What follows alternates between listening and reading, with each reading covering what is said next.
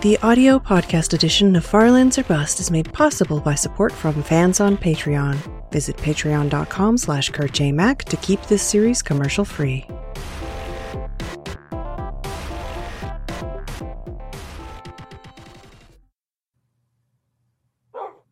Hello, ladies and gentlemen. My name is Kurt, and welcome back to Farlands or Bust.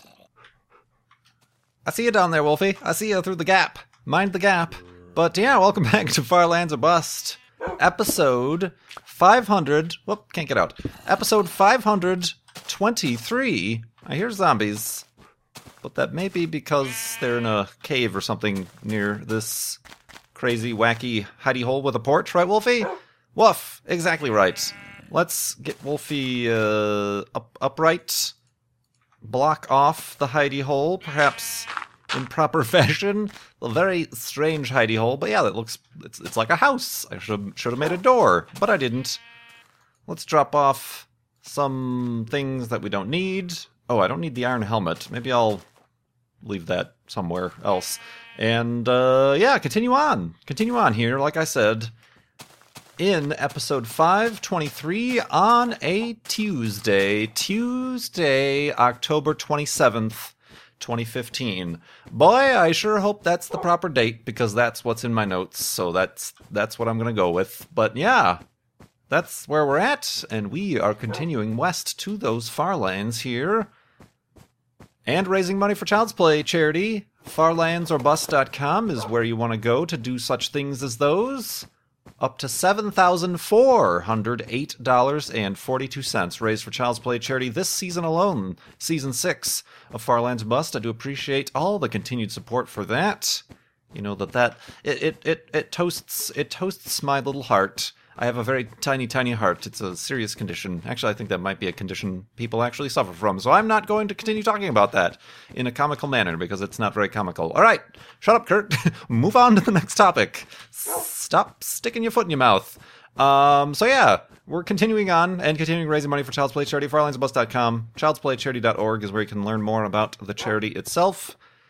Indeed, and right there on the homepage, I think, unless they've changed the homepage, but right there on the homepage should be a Farlands or Bust logo under the Platinum sponsors, because we are Platinum sponsors to Child's Play charity, and that is all thanks to you guys, all the donations over the past 4 plus years that you have donated, over $350,000, and then some, and then some. So, yeah, good times. Okay, here we go.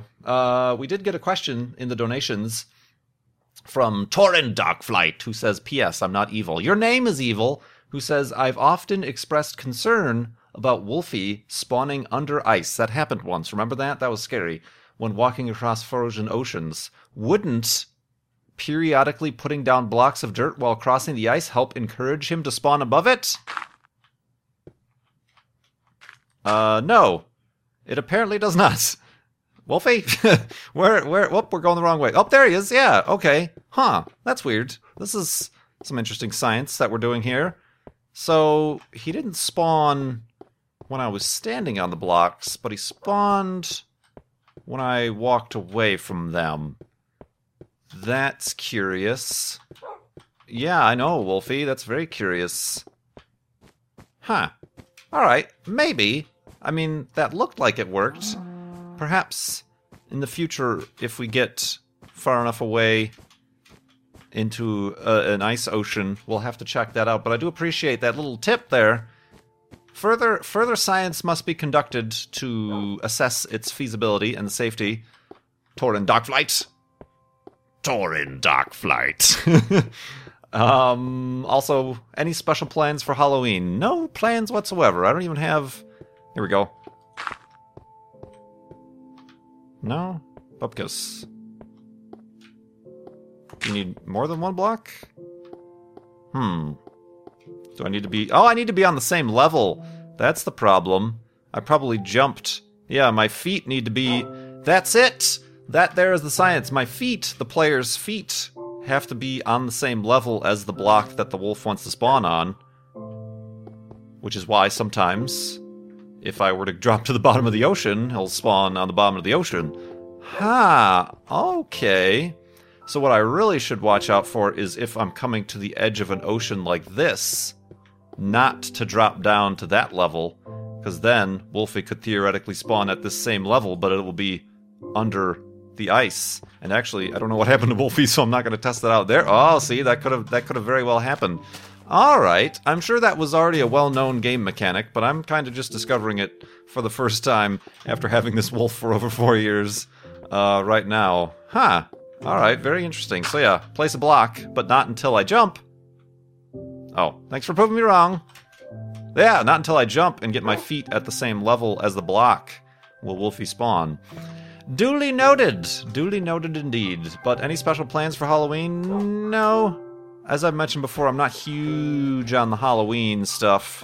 I'm also, I don't know, the place I live in, there might be more kids around. At the place I previously lived, in Chicagoland, lived there for 5 years, never had a single trick-or-treater. Not a single trick-or-treater. There were kids that lived on the block, but perhaps new kids on the block, and that they never stopped by. I don't know what was up with that. Perhaps I frightened them. I didn't even ever see any out or anything like that. Never a doorbell ring or nothing. I bought candy sometimes. Just ended up eating it myself. So, yeah, they're potentially maybe here. So I'll probably have to prepare for that. If it's not too weird, I have had friends into astronomy who say, oh, if it's a clear night, they set up their telescope out front. And, they'll have the bowl of candy or whatever, and as the kids stop by, oh, here's Saturn or whatever is up in the sky or something through the telescope would be kind of a neat thing. But I'm really not that great of a, public outreach educator, despite the many instances I talk about science and stuff and astronomy on YouTube. The real life stuff is a little bit weird, especially kids. I don't know how to act around kids, not inappropriately, but just kids are a foreign creature to me, and communicating with them is very difficult. Speaking of difficult communication problems that I have, I was gonna talk about this in a vlog or something, but I don't make many of those. Because I'm uncomfortable talking during them and whatever, so I'll talk about it now. We're doing it live here in Farlands or Bust, and those pigs were dry. Let's try this pig. But yeah, I want to talk a bit about co-op stuff, multiplayer stuff, collaborations on the YouTubes, and how I do or don't do well with them, particularly. I have put out the survey for patrons. There will be one for normal viewers soon. A much shorter one, a little bit more to the point. But as part of that, I asked, okay, this was my... I'm trying to be very scientific and properly acquiring proper data. The first question I asked is how what do you think the current ratio on a scale of 1 to 5 or 1 to 10... What do you think the current ratio of single-player to multiplayer co-op videos going up on my channel are? So I try to get a baseline of what people think the current amount of single-player to co-op. And then the next question I ask, what is the level you would like to see on Kurt J. Mack's channel on the same scale of single-player to multiplayer? So people who perhaps like the current amount would just choose the same number. I just want the same number for what you're currently at. Or if you want more or less, you would choose a different result of how much multiplayer. Is that a proper way? That might not be at all what a normal statistics gathering person would ask it, but that's how I asked it. And I have found, certainly people don't want my channel to be 100% multiplayer dependent on co-op stuff or anything like that, but there does seem to be a wanton for slightly more. Most people are choosing 2 or 3 out of the 1 to 10, but they would prefer 4 or 5, or maybe 4. Actually, no, not more than half. They do. It seems like people do understand that I am primarily single player here, much more comfortable with the single player commentaries as you're listening to right now. So yeah, they say maybe it's 2 or 3, but maybe 4 would be better. Maybe just a little bit more would be nice. And I'm trying, as you know, I'm making new friends and doing new things with the Rocket League crew, and we've got more stuff coming up. Recording something this weekend that's going to be a little bit out of bounds for me that I normally wouldn't do. I'm pushing my boundaries, as it were, and trying to do more stuff. As you also know, I'm doing the new co-op with Cone Dodger and Formula One and stuff. So I'm trying stuff, but still, I even notice things that I will tell you about in the morning here. And yeah, it's been a while, actually. Early on in the series, if you watch the early episodes, I did kind of get a little bit more, perhaps it was my lack of, I don't know, what's the word for it? Routine. It wasn't a job or anything. I was treating Far Lands or Bust more like a vloggy, personal, talky journal type thing. So maybe a little bit of a return to that here in the morning.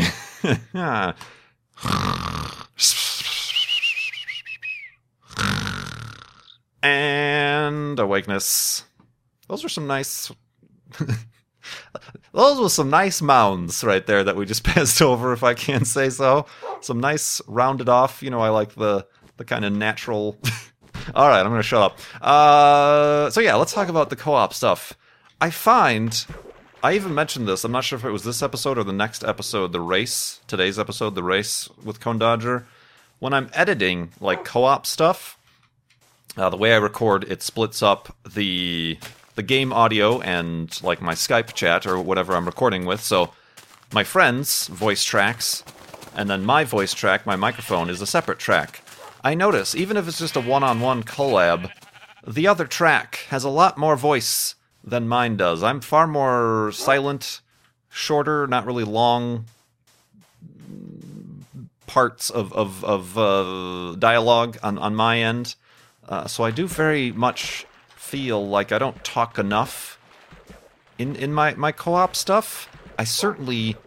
I go into them feeling very excited and interested and happy to talk to these people. Even similarly, I had on Saturday, we had the very special episode of Rocket League go up where we played the Washington Capitalizers. Hasn't been doing that great on views as I thought it would. But that's beside the point. Yeah, but the capital, maybe I should have put their names in the title is what the thing. The Capitalizers are B-double-O, our good friend B-double-O, Pungence, and Wolves at My Door. They make up their team, and the team I'm part of with Anasia and Lofty, and occasionally Fultron, the Clunch City Dream Crushers. We had a very fun and very exciting and surprisingly equally matched Rocket League match and video go up that I thought went really well. Even then, these are people I know.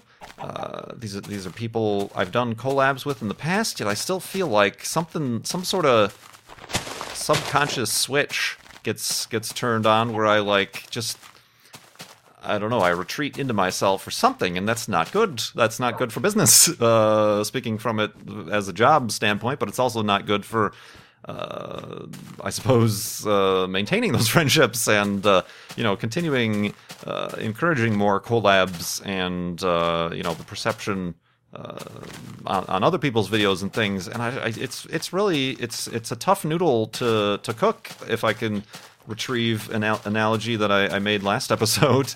I'm not sure what. I mean, obviously, you all know that I'm a shy person. I'm introverted as well, so it's a crazy concoction of the two things. It's not. Well, there's some social anxiety there, but I don't want to put that label on it because that's a separate spectrum entirely. There's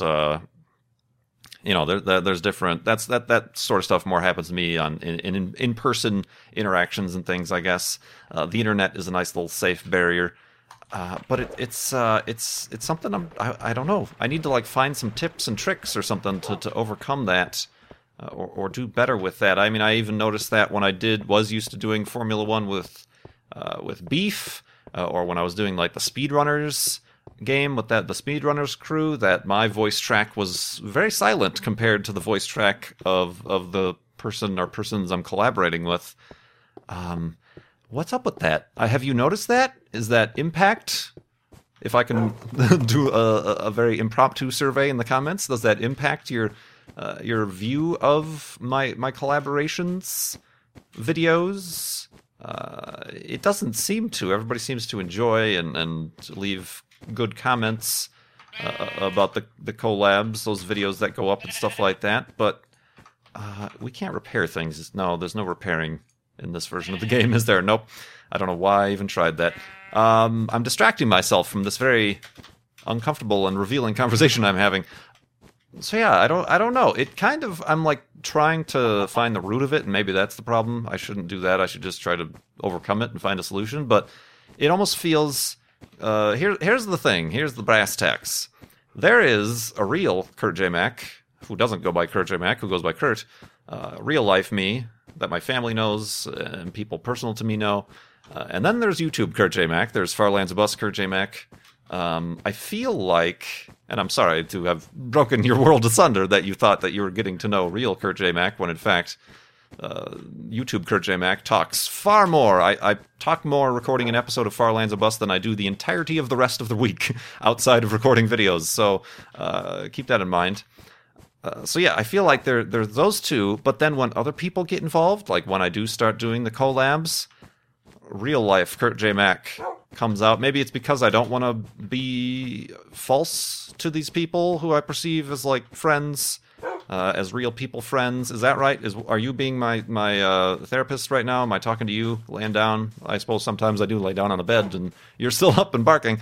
So yeah, maybe like real Kurt J. Mac is kind of, the border between the two is very fuzzy during those situations, and it's relationship George and independent George. Worlds are colliding. Seinfeld reference. So yeah, I don't know. I've got to think of some tips and tricks, and maybe it just takes getting more and more comfortable with the person. But even then, I haven't ever really noticed any collab in particular. I did 4 seasons of Formula One with Beef, and even on the last one that we never got around to finishing, I still noticed the vast difference in stuff. You know, Beef's voice track versus my voice track. I don't make the same jokes. I don't have the same verbosity.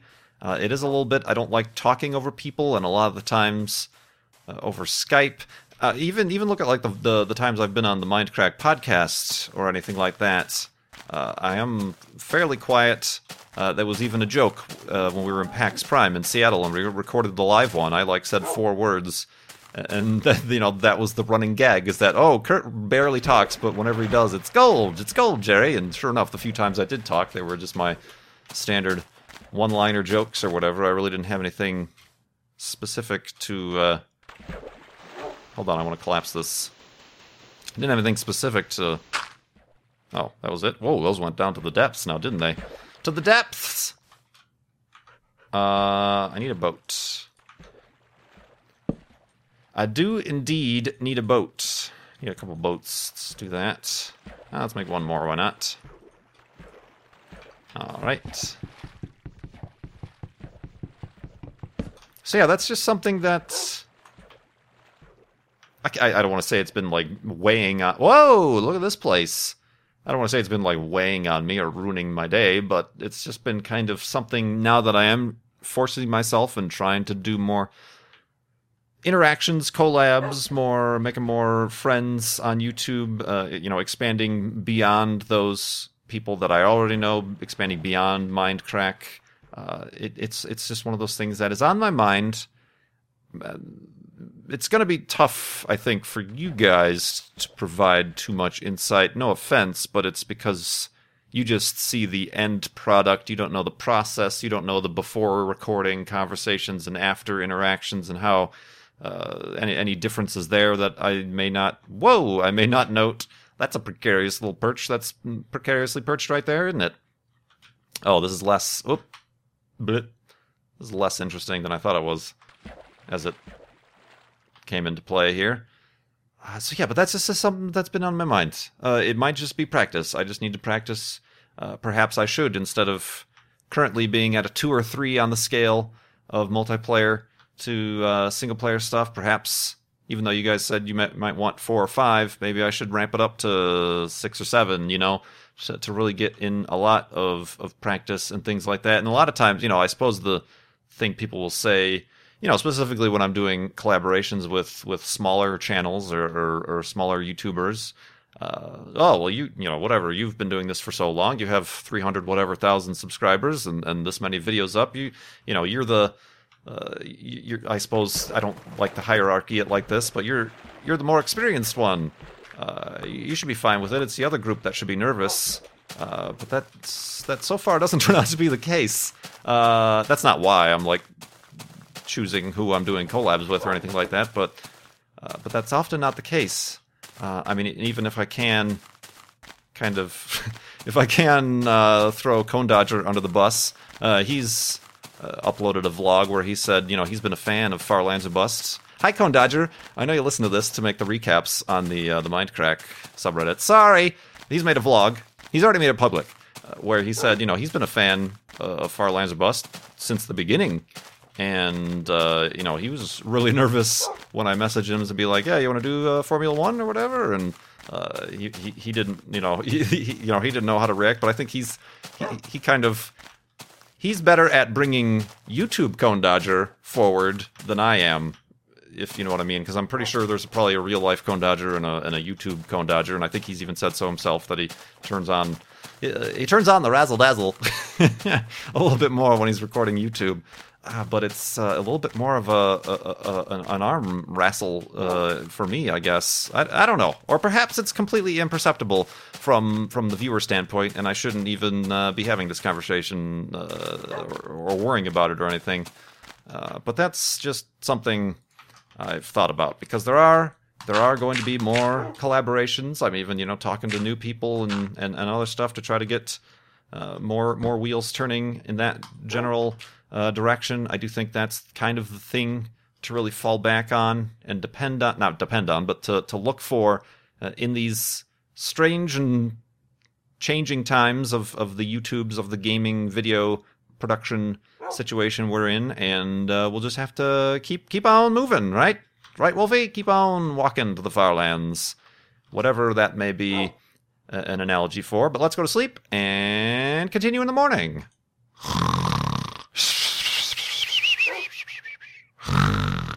And awakeness. And a boatness. Whee! Spelunk. Let's go this way. Do you think we've crossed over the 0 point on the which axis was it? The x-axis? I think it was the x-axis. The north axis? Because we were way south, but then when we pressed F3, we were much less south. We were like only off by a few thousand, right? As opposed to like 46,000. So do you think we've crossed over? I do consciously try to drift to the right now, that I know that's kind of a problem before, was drifting to the left. See, then, I dropped down to that level, and Wolfie spawned at that level, a few blocks under the water. Science! So that'll be interesting if then I'm by the next time we press F3 after we raise the $60,000 for Season 6, I'm going to be too far north. Ow! Woof. So yes, enough about me. Let's answer some questions that you have for me. Oh, actually, I do want to follow up. Previous episode 522, we had a question from Travis about the alien megastructures, and I had not yet heard of specifically what he was referring to. Perhaps, not blaming him, but perhaps questions in the future about specific things, you might want to provide a link or, make sure I know what you're talking about. It's my fault for not looking it up beforehand. But actually, alien megastructures is actually something that's been in the news lately because Kepler, the Kepler Space Telescope, the telescope that is looking constantly at a very particular set of stars in the sky near Cygnus, the Swan, and that constellation, looking for planets, specifically for planets that transit the star that they are orbiting. That is to say, in their orbits, they pass in front of the star, and it looks for the brightness curve when a planet passes in front of the star, the total amount of light being emitted is reduced, and then when it passes away, it goes back up to normal. So basically, they've selected a specific amount of stars, and they're just constantly watching them, waiting for a planet or something to pass in front of them to watch that light curve dip. And they've identified thousands of planets. They can determine the size of the planet, the distance, based on how fast it orbits, because they know the size of the star and the mass of the star. It's very, very crazy, interesting stuff. Dozens of Earth-like potential planets within the habitable zones have been discovered of those stars. But there's one in particular that got press recently because that light curve that they saw on this star made no sense. It was totally wacky. You know, typically if a planet passes in front of the star, it's a pretty, I don't think linear is the correct word, but it's a predictable path that when the star or the planet passes that star, that it goes back to normal. And this was like weird, you're getting weird troughs, like double troughs. Sometimes they can even find out if a planet has a ring system, because there is kind of a little double. You get the ring lowering the light, and then the planet, and then the other side of the ring lowering the light. I don't know if that's happened with any exoplanets, but that is something you can determine. I mean, that's how they determined even Neptune had rings, was by watching as it transited a background star. I think one of the planets has rings that they determine that way. But anyway, I digress.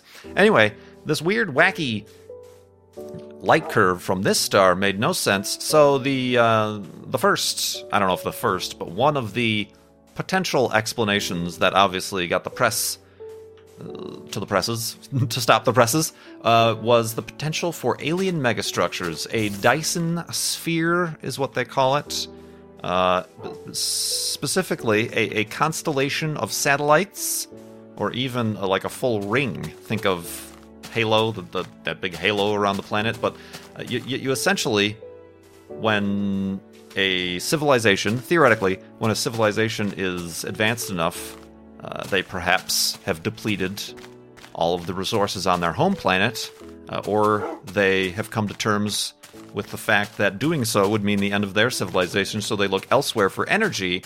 So doing so, they create a Dyson sphere or constellation, or whatever you want to call it, cluster, around their parent star to harvest energy more efficiently from their parent star, I think is the going theory there.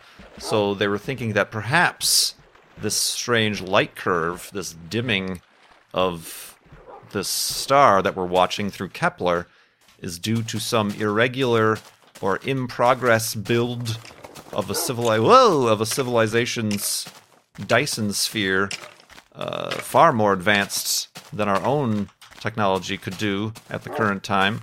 And essentially, the theory goes is you pretty much have to dismantle and mine an entire other planet. So, like, we would have to dismantle Mercury, take all the resources out of that and make the solar panels from that.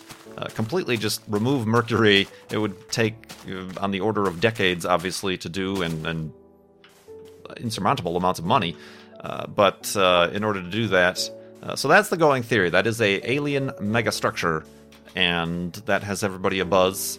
There was recently, I saw on Twitter when I actually started to look into this, somebody linked to a page, a theory that said there is a very natural potential cause for the light curves, and that is that the star is actually oblong. It's more egg-shaped, which we've seen before. Not all stars are squares, I guess, like in Minecraft, or spheres like our own star, due to their spinning, due to their many amounts of different reasons. Could be different shapes, and from those different spin rates or anything like that, from that means one side of the star, or one section of the star, is darker, just its own surface, darker than the other side of the star, which gives you an irregular light curve. Plus, add into that an actual transiting planet, gives you an even wackier light curve, And there's a whole paper and illustrations, and they recreate pretty much the light curve given from this star with their calculations and their simulations of a similar situation with a star that has a variably bright surface.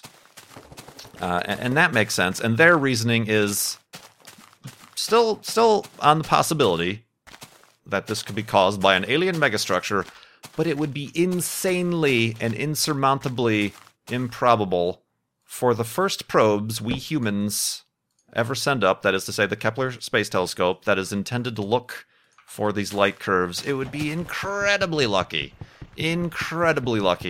for that telescope to find evidence for intelligent life and a Dyson sphere, which is simply a theory in and of itself. Like, just this is a thing that a civilization could possibly do. That would be just an incredibly specific and near hundreds of thousandths of a percentile of a chance impossible that this would have been discovered, even in the early stages of these discovery of these stars and planets orbiting the stars. It's already completely insurmountable that we even see the planets transit in front of the star as opposed to around it like this or anything like that. So that's their reasoning, and they say that these types of stars with variably bright surfaces might be a more feasible, a more possible explanation. So yeah, even I say, even if it is some sort of alien megastructure, there's no way we would ever be able to confirm that with our current technology, I don't think. So it almost sounds like you gotta have a closed mind, but you gotta keep an open mind for other possibilities instead of jumping, just like every time there is one of these Earth mass super Earths or whatever planets found around these stars, that gains all of the headlines. That is until they do the math again and realize, oh, actually that planet isn't actually there. It's actually this, that, or the other different type of whatever. So you gotta keep, as with science, you gotta remember to confirm things. And you got to remember that the media does tend to, obviously, they want you to click on their headline or whatever. So they might tend to over-exaggerate things for the sake of drama and views. But that was just, I was hoping to get other questions this episode actually too. But there we go. I've done right. I do apologize for missing the entirety of the story in the previous episode, but now I've gone back and done some of my homework, and there might even be, this is still very early in the release of this information. I bet you right now there are other scientists and physicists and astrophysicists contemplating, calculating, simulating even different, possibly more likely explanations for this unusual light curve from this star.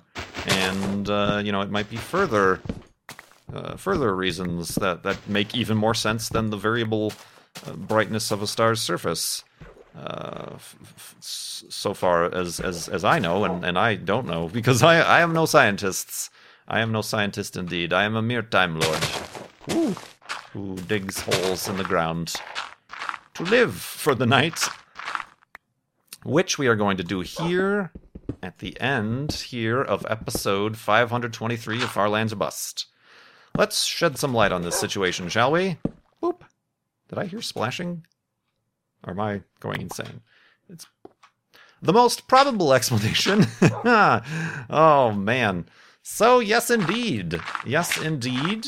Thank you, everybody, once again, for your continued support for Child's Play charity at farlandsorbust.com. Oh, I did hear splashing. Oh, it's probably the leaves of that tree decaying and dropping saplings into the water. That's what it is. That's the most likely explanation. So, yeah, thanks for your support for Child's Play charity at farlandsorbust.com.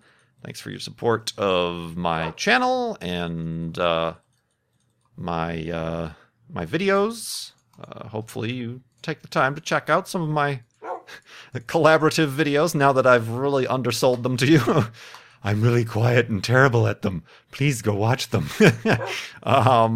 And well, I'll figure that out. That's kind of a thing I should probably try to figure out on my own or something like that. But we will see, won't we? What else do I have to do here? Not much. I think I am all set for the next episode. And what was happening tomorrow? Oh, yeah, YouTube Red is going live. So it was nice knowing you all. Oh, man, just as I figure things out, everything falls down around us. But I don't know. We'll see how that goes. I'm just going to continue with business as usual, and we'll just go from there.